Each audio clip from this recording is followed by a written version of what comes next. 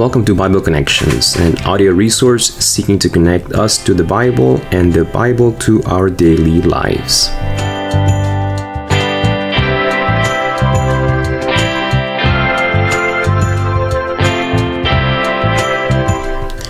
So we are going through a journey in the book of Matthew, and I'm glad that you're joining us.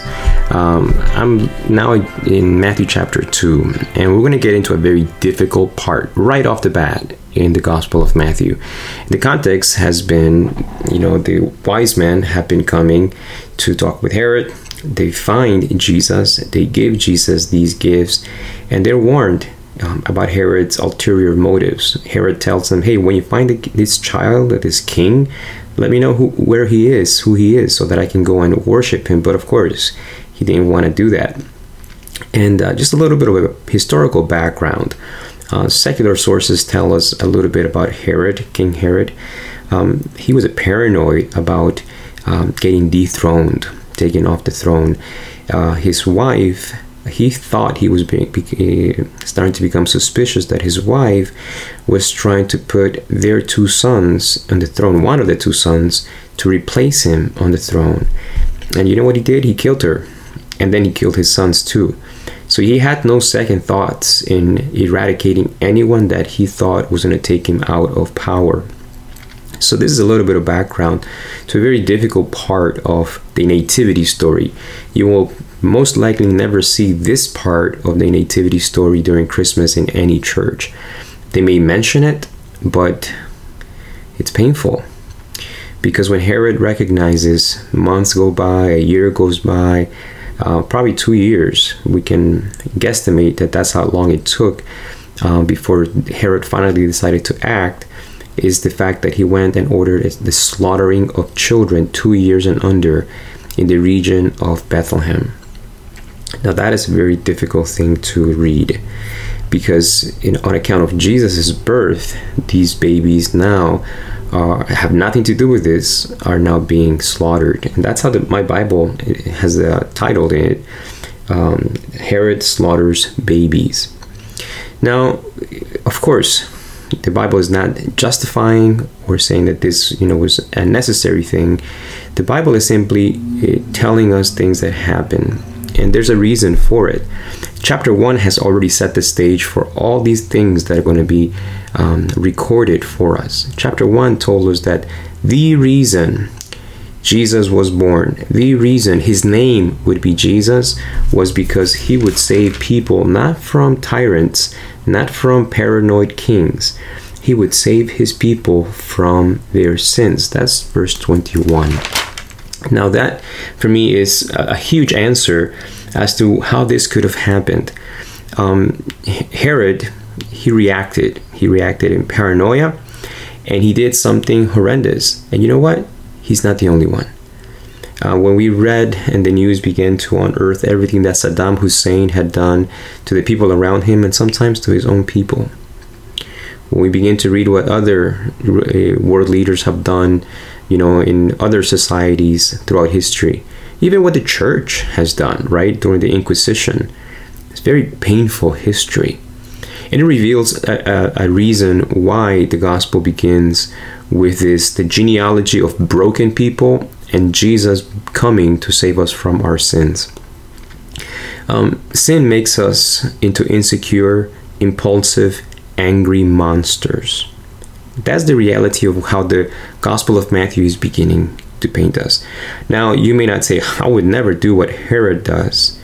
And yes, neither would I, thank God. We would not be inclined to slaughtering babies. But how am I when it comes to impulsivity of anger? How do I manage my anger? How about my insecurities? If someone is going to get promoted and I'm not, if someone gets a raise and I don't, if someone ends up going out with the young man or the young lady that I'm interested in, if my wife has an affair on me, if my husband is caught with someone else, and my insecurities are touched to the very depth, how do I react? Now, Herod, you could say, he wanted to secure his position. And there's nothing wrong with wanting to have job security, but the ends does not justify the means. And he certainly turned into a monster because there's a problem in his heart, and the problem is sin. And God will not arbitrarily, try to remove this without a consent, without a cooperation with the human being.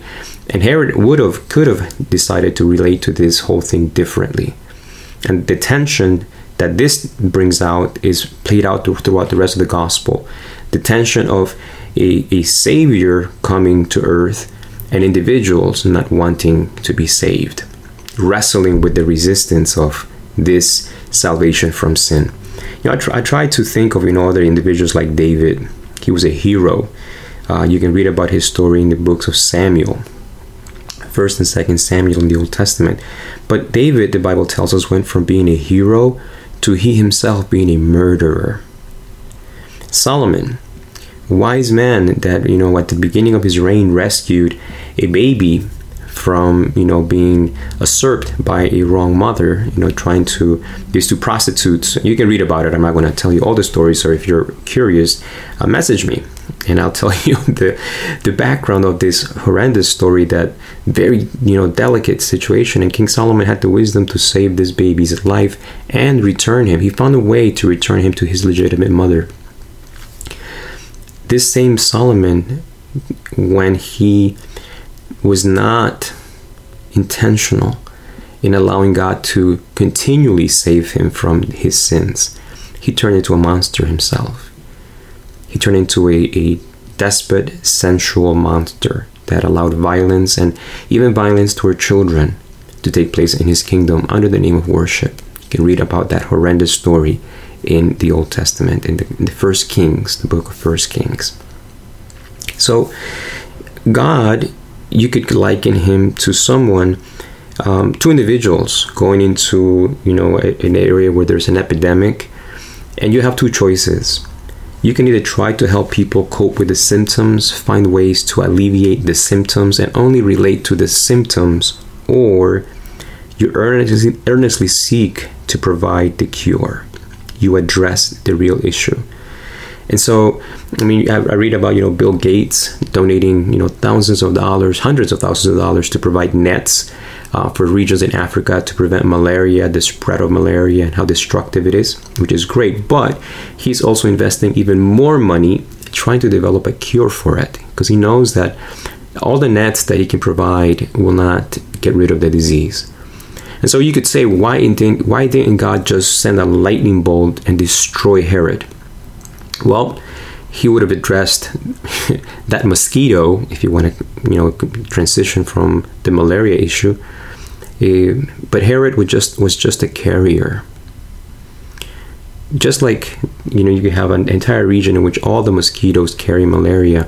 We have a planet in which every human being carries sin already in our hearts. We all carry this tremendous potential of being monsters. Sin does that to us. You read Genesis chapter 4 and how quickly things went horribly wrong in the first family recorded in the Bible. How one brother slaughtered his other brother for no reason other than anger. Anger. So the issue here is this mysterious thing called sin that we will develop further as we go along. But the Bible doesn't spend time with just this, the problem. Right off the bat, the Gospel of Matthew tells us, you and I need to feel, we do not need to feel hopeless.